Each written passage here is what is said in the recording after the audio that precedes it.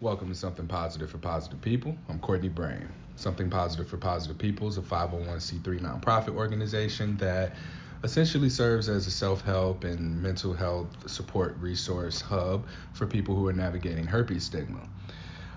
This podcast episode, I'm introducing here one of my friends, Justine, who is a sex educator.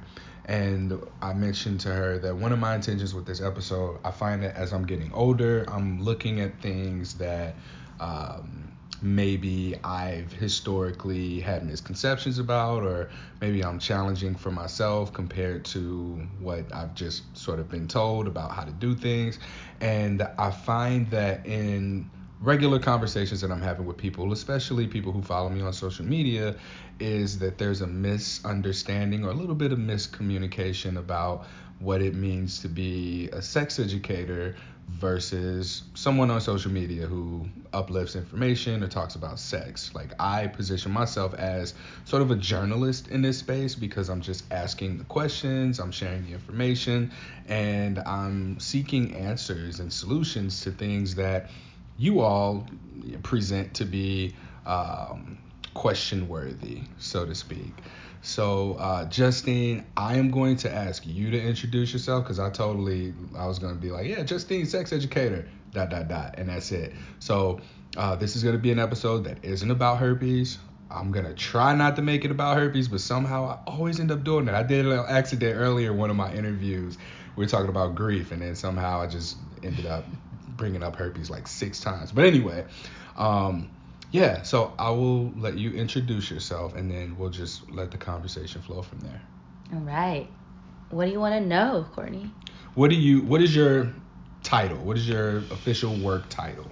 Official work title for my LLC is owner. Not that sexy, but I am an intersectional health educator. That is what I pitch myself as. Intersectional health educator.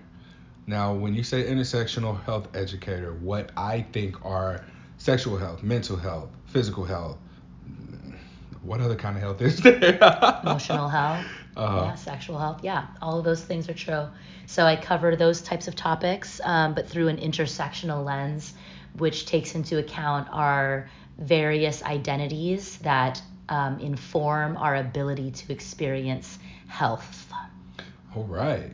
How did you get into this? I got into the field of health ed by teaching an 8th grade math class in Houston, Texas in 2008, and had pregnant 8th graders. And I said, I can't do math if these kids are pregnant. And there were a slew of other issues around health that were preventing them from being strong learners. So that's when I made the connection between health education and academic achievement. Wow. All right. So, math class, math teacher turned intersectional health.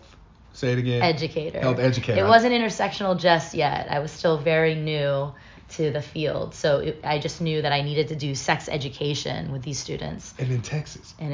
Abstinence only Texas. Yeah. All right. So what was the first step for you? How did you saw this and you took some sort of action? What was the action? Well, I approached the principal at that school and I told her about a 16-year-old student that I had in that class who misses the school year for half the year because she is on a period and she didn't know she was on a period. She thought she was sick. She just thought she bleeds a lot for some reason because she is ill and doesn't come to school because it hurts her and she doesn't know what's wrong. So she was missing school that many times, and usually 8th graders in the U.S. are about 14 years old, and she was 16 because she had already failed 2 years in a row. And she was falling through the cracks. Nobody was really monitoring her progress in that way except for failing her continually. And that's when I had stepped in and said, there is a direct connection to why she is not doing well in school with her health and her lack of knowledge about what's happening to her.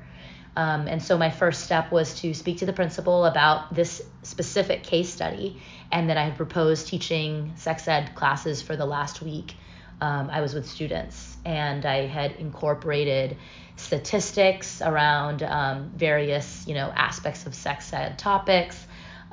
We looked at financial literacy lessons and incorporated a bunch of things around like life skills and sexuality topics as well.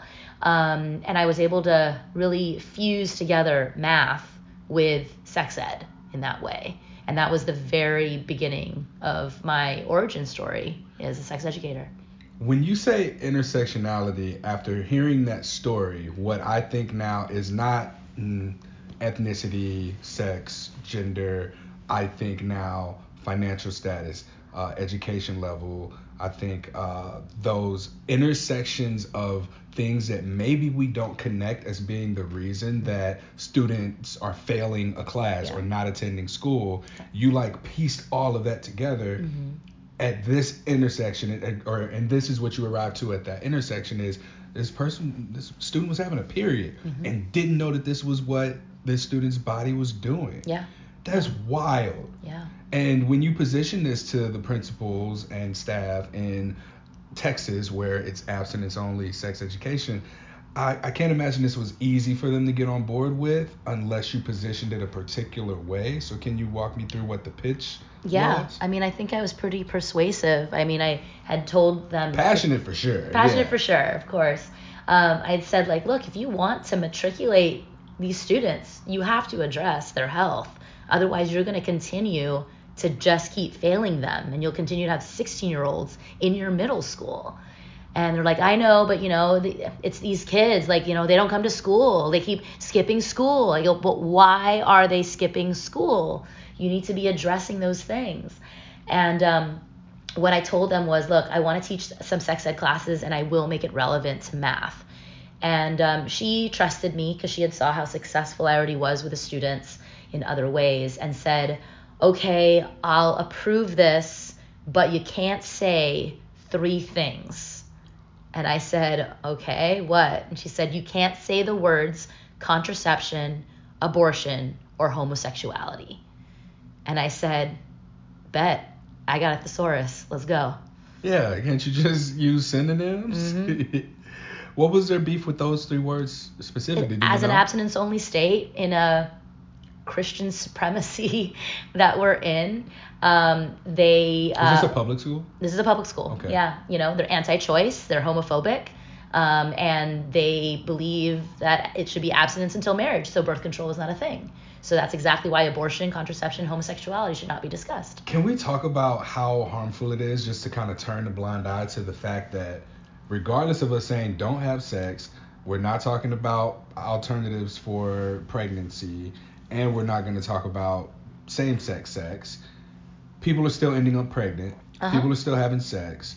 People are still finding ways to go about utilizing contraception ahead of time, too late, whenever. So why is it that it's so easy for these things to just kind of fall under the cracks, even though we know that this isn't working? Because it is attached to so much shame. It's so taboo. It's so stigmatized. And people feel that if you talk about these things, then you promote it, which is the absolute opposite of what research has shown. If you actually talk about it and equip especially young people to be able to make these decisions because they are well-informed decisions, they actually lower STI rates. They lower unplanned pregnancy. They increase levels of awareness around what is a healthy versus an unhealthy relationship. They're able to make better decisions for themselves. It does not prove that you are now engaging in more sex or having sex earlier. Sexual debut is actually a lot later and more delayed when they are receiving comprehensive sex education.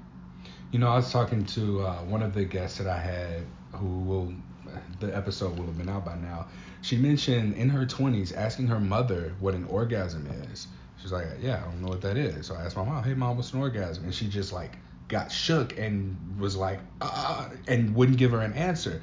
So hearing that and kind of bridging the gap here between what your work is and working with youth and giving them an understanding of all of these components, it's like if we're not willing as the people that young people are going to engage in conversations about stuff with their bodies, then where are they supposed to get this information from?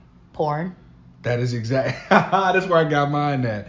And it's wild because porn has shaped the way that I view sex. Like, what turns me on has so much to do with my first exposure to porn. And I can't imagine how many people like view sex from that lens, and maybe not even are aware of it. Yeah. So as you are teaching youth about sex and doing sex education, can you give us a little bit of what it is that you teach? Like, how do you talk about sex from a lens of math? Well, at that point in time, from a math lens, without, talking about those particular aspects of it. Like, what does sex education teaching look like? Yeah. Well, there are different types of sex ed in the U.S. One is abstinence only, which is only talking about abstinence and waiting until marriage, refraining from sex for a certain period of time, and no other education around understanding your body.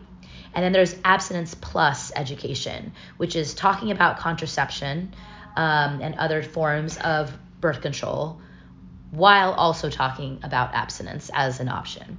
And then you have comprehensive sex education, which is talking about all of them without a heavier emphasis on any one of them, but equally covering all of those aspects of how to protect yourself, healthy relationships, consent, looking at various identities, gender identity and sexual orientation. And really looking at how power and agency often play a role in young people's experiences and their ways of navigating relationships. So those are like the three main like categories of sex ed in America over like history.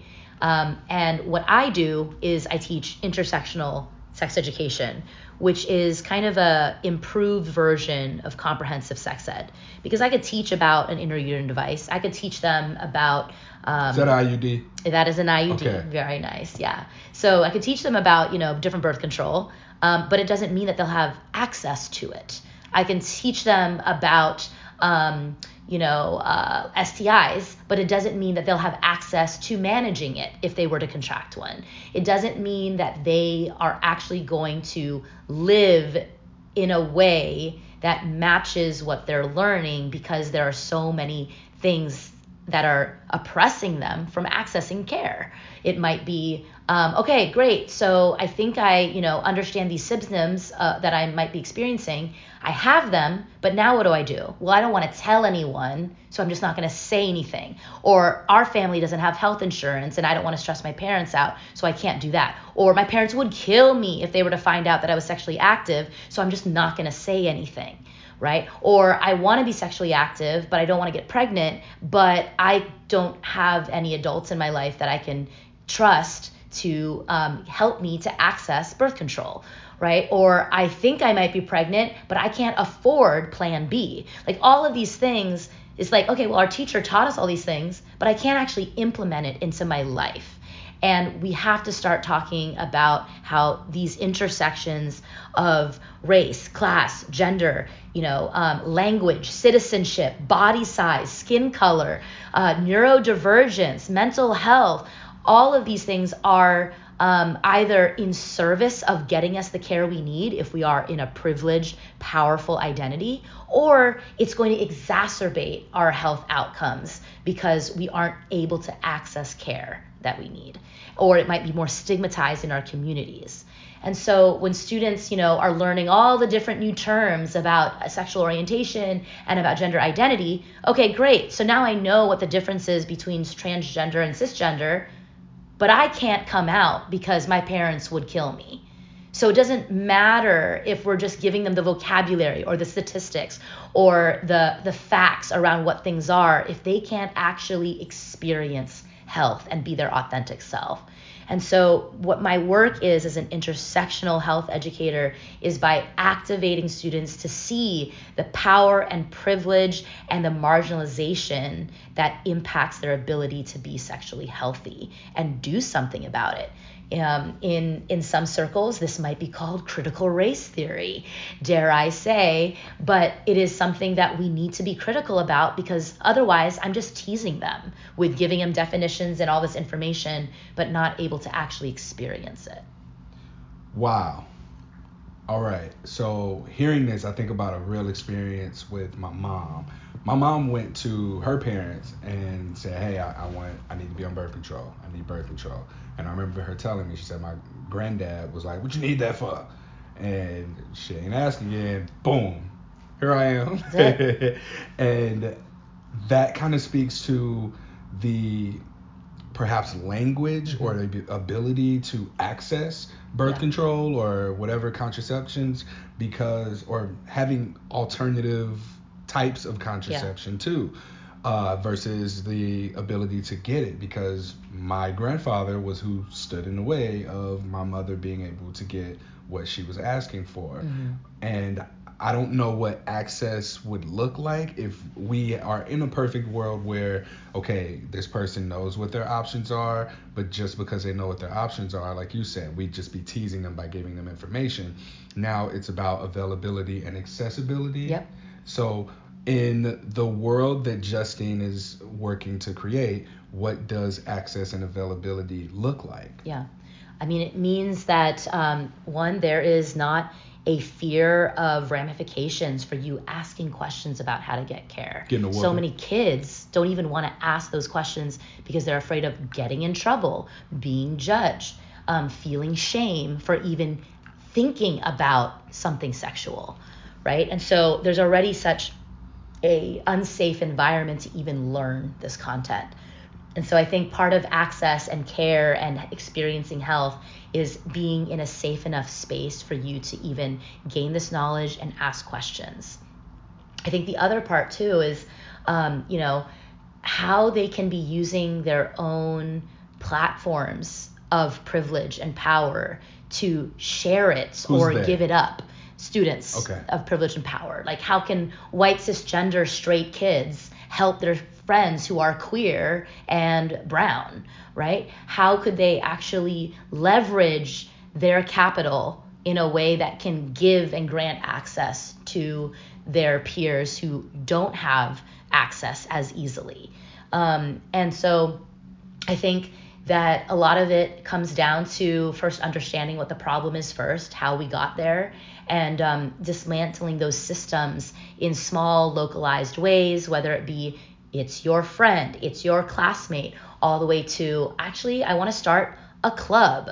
I want to, do a sex positive club at our school. We have spectrum clubs, we have feminist clubs, community service clubs, human rights clubs, but maybe now we're going to create one that has to do with sex positive clubs, right? There's schools I've worked with that have the affirmative consent club, the healthy relationships club, and it's talking all about like how to build that already. And that is like a very small localized way of already activating your just school community.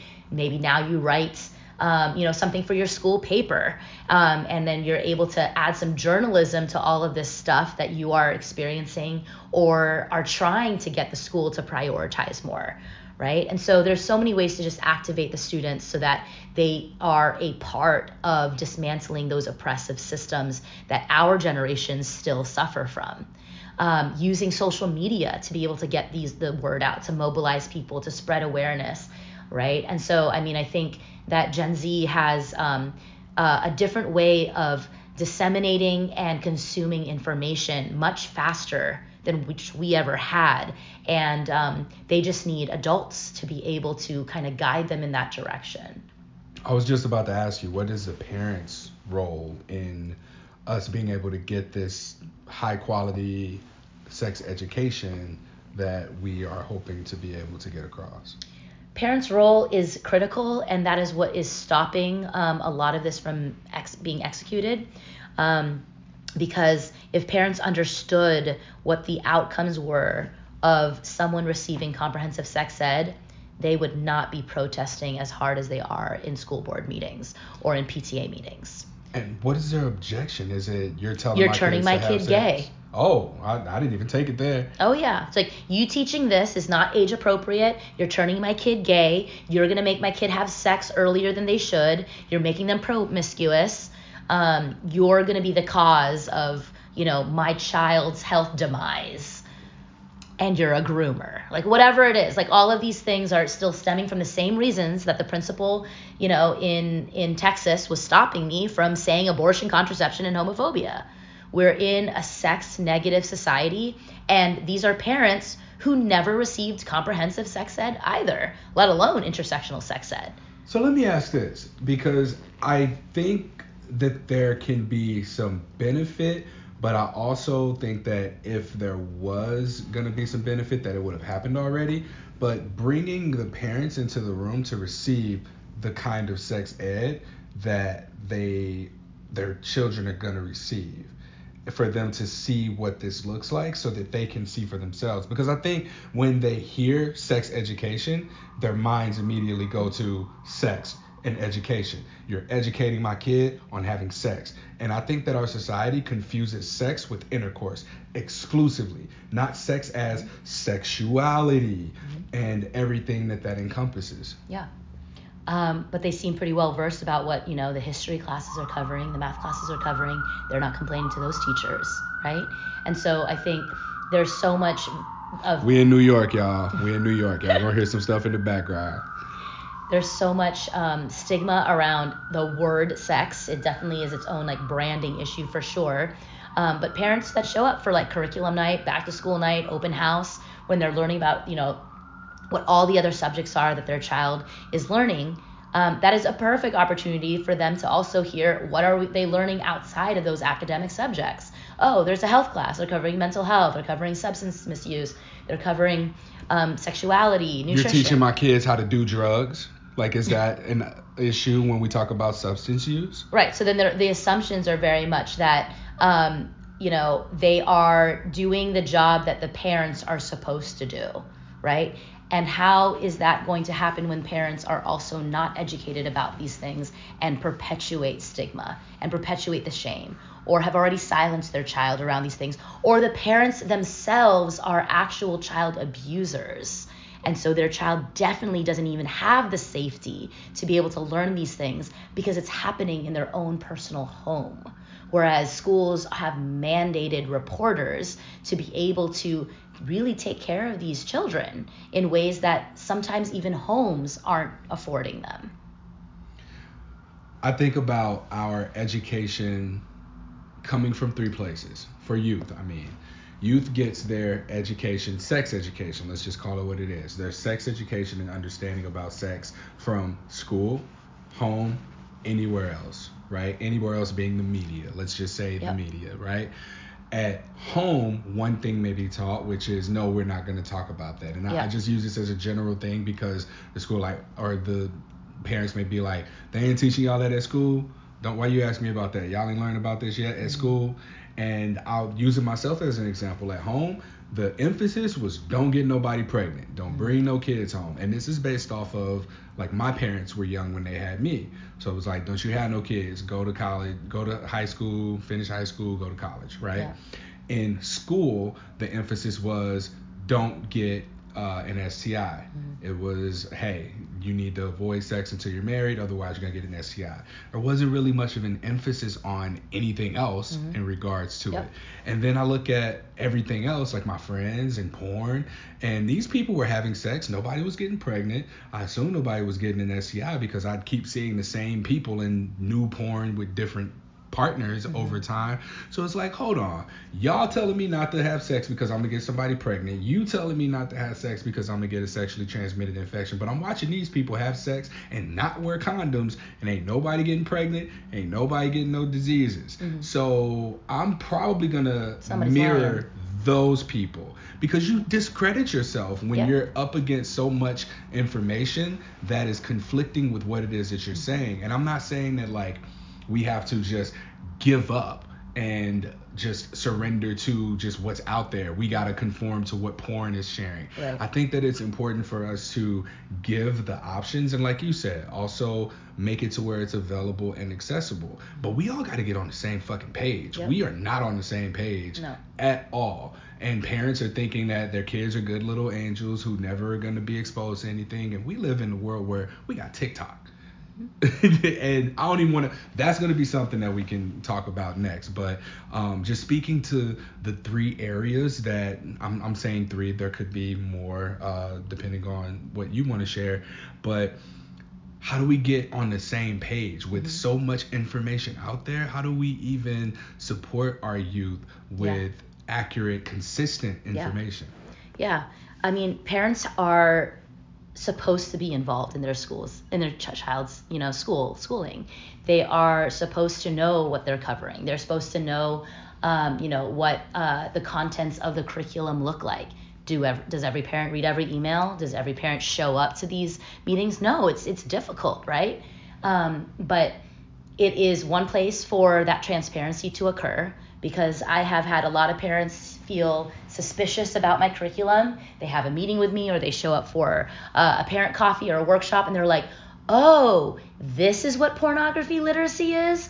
Oh yeah, my kid definitely needs this. Thanks for explaining it to me, right? But that is not a common, access point, because parents have to give up their work time to show up for a workshop. Even if I'll, have that workshop recorded for them to watch later, they don't have time to do that, right? But that is why we have standardized, metrics for what they need to be learning from K through 12, just like every subject. And families are supposed to trust that what the schools are covering have been vetted and are evidence-based and peer-reviewed and developmentally relevant for students, which is what comprehensive sex ed does. But parents right away want to intervene because they think that sex education is grooming their child.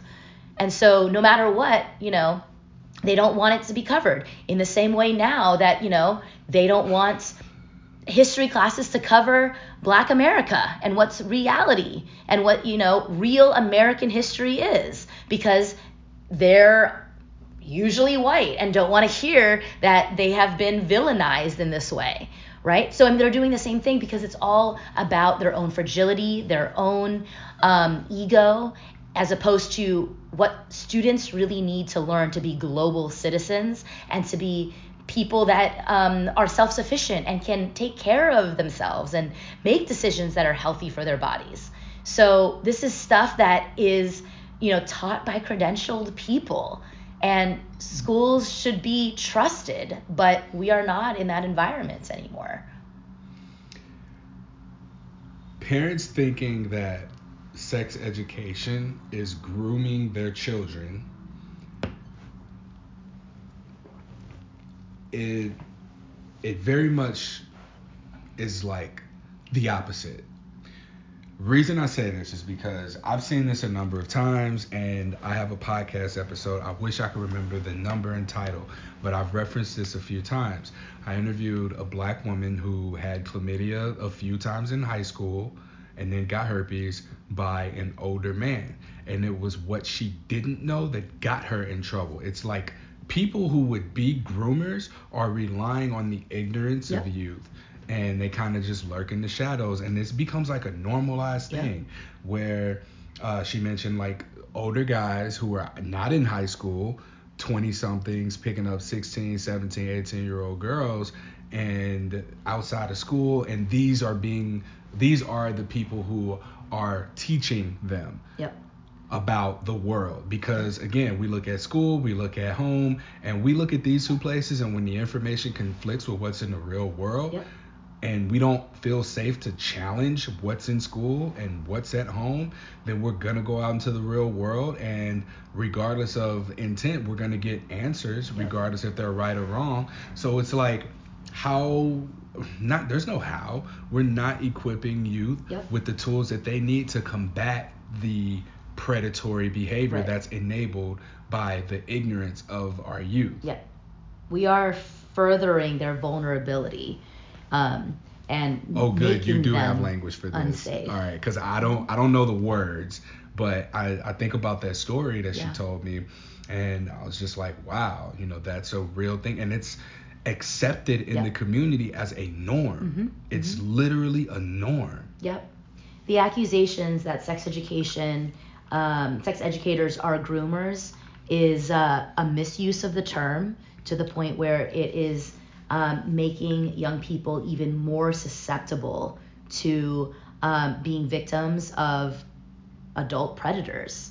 And we've been talking mainly about, I would say, like middle school and up with some of these topics. But when we think about, child abuse and child sexual abuse, we're talking about 5-year-olds, 6-year-olds, and 7-year-olds who are not getting any education around private parts being private, what their body boundaries are, what the names are of their private parts, to be able to actually identify when something happens to their body boundary being violated by a predator, and tell a safe adult what has happened to them, because they don't have the language for it. Because we still have to call it hoo-ha and, your little bird or whatever. And then kids aren't able to actually say what happened to them. They're, saying, well, my tummy hurts, when in fact it's their vulva that hurts. But they don't have that language. They don't know what that is. And they won't know that nobody is supposed to touch that except themselves. And so they're just thinking, well, this person said that, like, it's a secret between me and him. So, why wouldn't I listen to that? And he offered me M&Ms if I just kept quiet, right? And so you're getting all of this actual grooming that's occurring to our most vulnerable kids, and yet the sex educators who are giving them the tools to actually protect themselves, to assert themselves, and to report behavior that is happening to them that is non-consensual, yet we're the bad guys. And you got to wonder where this is, like, who benefits from that? Who benefits from the people who are giving the information and the tools that clearly are effective in combating the bad? Like, who's tweaking that narrative? Because someone who might actually be predatory or have ill intent would probably be the one that's like, yeah, get those sex educators out of here. Oh, yeah. We don't need them teaching our kids. Oh, yeah. Right? And nobody's even looking at that. Like, why is there no one challenging the parents or the adults who are like, no, I don't want my kid to call their penis a penis, their vulva a vulva. I don't want them to know their bodily functions. I don't want them to know this. Like, let kids be kids is, I think, what the message is that I hear. Let kids be kids. And we don't live in a world where kids can just be kids anymore in that sense. Right. Because the minute they get one of these, a cell phone, it's the whole world is available to them. And the minute they are not under the watchful eye of the adults and caretakers, the school systems, when they get out and they're just around their friends, or when they're alone, or when they're around strangers, they are, like you just said, vulnerable. Yep. The argument that, I want to preserve my child's innocence is, I think, immature if they are allowing their child to play Grand Theft Auto, right? I mean, it's just like, okay, so you don't want your kid to have sex ed, but you're going to let them play GTA. It's lazy to me. I think that it's lazy. I think that it's lazy to not put the effort and time in. It's lazy to not put the effort and time in to understand and really come to a conclusion for yourself about what sex education is, because I think they're thinking intercourse teaching. Yeah. When you simplify it at its core, it sounds like teaching intercourse. You're teaching intercourse to my kid. I don't want that. And while that's a part of, like, intercourse is a part of, the sexuality and sex umbrella, there is so much more to that than putting a penis into a vagina, putting a condom on a banana. Like, because I think that's literally the image that comes to mind when I think sex ed, condom on a banana. Yeah. And when I speak to, my high schoolers about intimacy, I tell them that intimacy does not equal intercourse. You can be intimate while having intercourse, but I'm giving you intimacy education. I'm not giving you intercourse education. And so, there's really this misunderstanding as to what I do, and yet it is something that is so necessary and so life-saving. Yeah. And this also gives youth a choice in, quote, preserving their innocence, which probably sounds really creepy to them. They're like, ew, what do you mean? Right? If we actually talk to you, I did on Tuesday, actually, after giving a talk, I hung out and the 16, 17, 18-year-olds had really good questions about herpes. And I was very I was shocked. I was just like, these are kids. And I even said that, and I was like, yo, I apologize. I didn't mean to call y'all kids. This is new to me to be able to sit and have conversations with youth, young adults, high school seniors, juniors, and these are people who are part of a program, like an after-school program, where they're health ambassadors for their peers in a way where they're getting information that they can relay to their peers from this nonprofit organization. It's Project Safe, and I don't want to talk too much and butcher stuff about it, but essentially that's what it is. It's just like a program that's the liaison between the high school and the organization and their services by having youth ambassadors who are able to say, hey, this is what I'm seeing in my schools, here's what the needs are, and allowing for an organization like Project Safe to be able to tailor responses, resources, and support so that they can bring that back to their peers. That's how I understand it. And this was one of the things that you mentioned, being able to have these clubs at school and be able to have like a sex positivity club or a sex education club, consent club. I ran off on my tangent. I don't know where I was going with that. But there is so much more to understanding what your work is beyond the buzz phrases. They're buzz phrases. The buzz phrases of let kids be kids, preserve my child's innocence. I don't want. That's a very, I guess, privilege. I guess privilege would be the word. It's a privilege to be able to say that. As I'm assuming that a lot of the parents who have issues with this are either super religious, super, perhaps. I want to say maybe finances and pregnancies aren't an issue for them because they have the resources to take care of it, so to speak, cross that bridge when they get to it. But for Black and brown communities where parents are working 10 hours a day and don't really have time to investigate and understand what their youth are being, or what their children are being taught, if they are unable to really engage with their children outside of school and teach them and understand the climate of what they're experiencing and being able to speak to it and be there for them. It's a lot. Parenting is hard. Teaching is hard. Learning is hard. All of these things are very challenging. And there is so much of a burden that is self-placed on each of these three areas that I labeled, between home, school, and community. Let's just say outside community. The burden is on from one person to the next. I'm imagining three fingers all pointing in the direction of another finger, to where it's well, you should be teaching them that. You should be teaching them that. They should be learning this here. But I tell you what, outside those three fingers, you got the people who are lurking in the shadows who are yeah, I got it. Y'all don't worry about it. I got it. Rubbing their hands together with the Birdman face. Yeah, it's true. I'd add another one there about the types of parents that are saying those things are the parents who have not healed from their own sexual traumas. And so they think that if they were to have their child introduced to these topics, it would mean they would have to address their own issues with it. And a lot of people don't want to do that. That's really vulnerable. So they'd rather avoid it. Abstinence only, even about talking. I said I wasn't going to do this, but this comes back to herpes as well. A lot of the work around dealing with a person's diagnosis for yourself, it's so easy to, we talk about like not disclosing. The easy thing to do is not disclose. And you mentioned that intimacy is a piece of what you teach.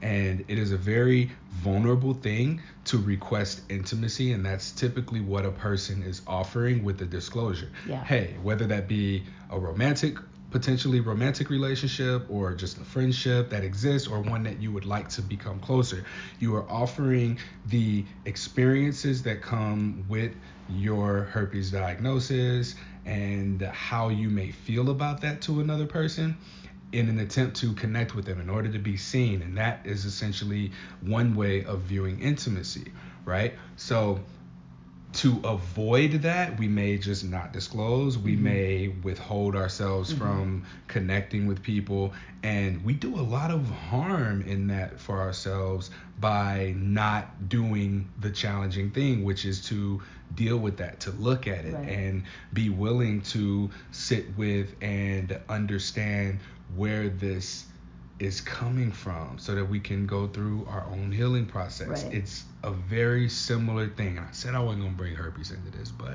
I couldn't help it because it was so easy. It was so easy to do. Now, to be a sex educator, are there requirements? Is there schooling? You said you were a math teacher and you were like, hey, there's something need to get done. I'm about to do it. Yeah. Was there any sort of education that you had gone through in order to become, quote, qualified? Yeah. I mean, there are a lot of different routes to doing what I'm doing. Mine is not necessarily traditional in the field, but it works. So I got a master's in education while I was a math teacher. And then I ended up getting a master's in public health with a focus on sexuality.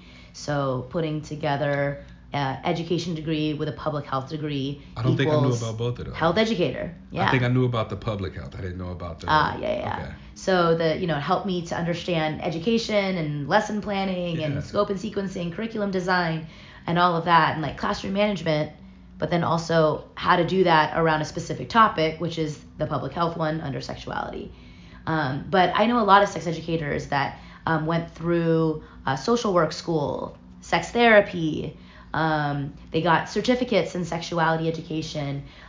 They were, in nursing. They are, in medicine. So there's a lot of different ways, I think, to practice sex education and be a sex ed professional.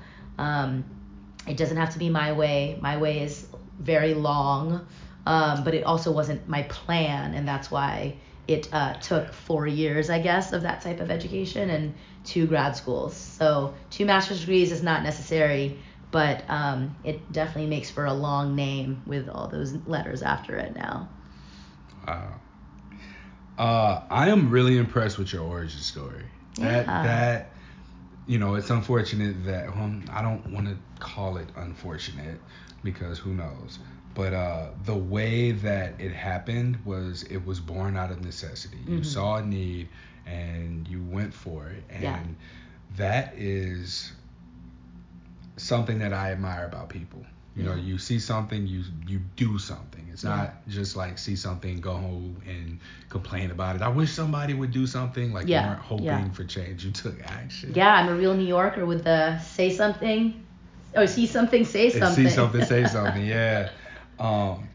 And I'm very much more understanding of like what you do and your role. Like I've had an idea of what sex educators do. Yeah. And I think that how you just broke it down in terms of working with youth is perfect. Like I hope that I'm getting out of the habit of saying hope. I believe that people who are listening to this at the very least can have an adjustment to whatever their own preconceptions or preconceived notions about sex education to their children and what that looks like. Or at the very least are willing to hear out what the sex educators are wanting to say, because obviously something ain't working if we've got 8th graders pregnant. I've known people who've been like, I want a baby at very young ages, but not to mean it. Right. So thank you. I thank you for making this Yeah. time. Thank you for having me in your home and for this drink and for just allowing me to interview you and get this understanding from you and be able to share this with the Something Positive for Positive People audience. It is an honor, Courtney. Thank you for your trust in me. Shouts to Uncle Nearest for black-owned whiskey. Yeah. And I'm glad that we could see each other during your New York City visit. Oh yeah, it's been a trip. Today, this is my 4th interview today. I think that all of them were amazing. I had one on health because one of the things that I want to do is I want to give healthcare providers practice taking a sexual history, and I think I'm really close to that. I just gotta collect some information and understand, I want to bridge that gap between the patient side, which is what I have so many podcasts on right now, to the provider side, so that we can get patients comfortable talking to providers about sex and providers comfortable talking to patients about sex. And I think that will really change the game for STD prevention as a whole, and then I can start to move on to the next thing. So awesome. This trip has been amazing. And like I said, just thank you. Thank you for having me. You are welcome, thank you for your work. You're welcome. How can people connect with you? You can find me on my website, JustineFonte.com. And can you spell that? Yeah, Justine is Justine. Fonte is FONTE.com. And my socials are I'm Justine AF. All right. And the other page? I am also a ghostwriter of boundary setting. So you can find me on Instagram as your friendly ghostwriter _good_buys_. Yeah, that's where we got that framework for disclosing your STI status, your herpes status on your dating profile. All right.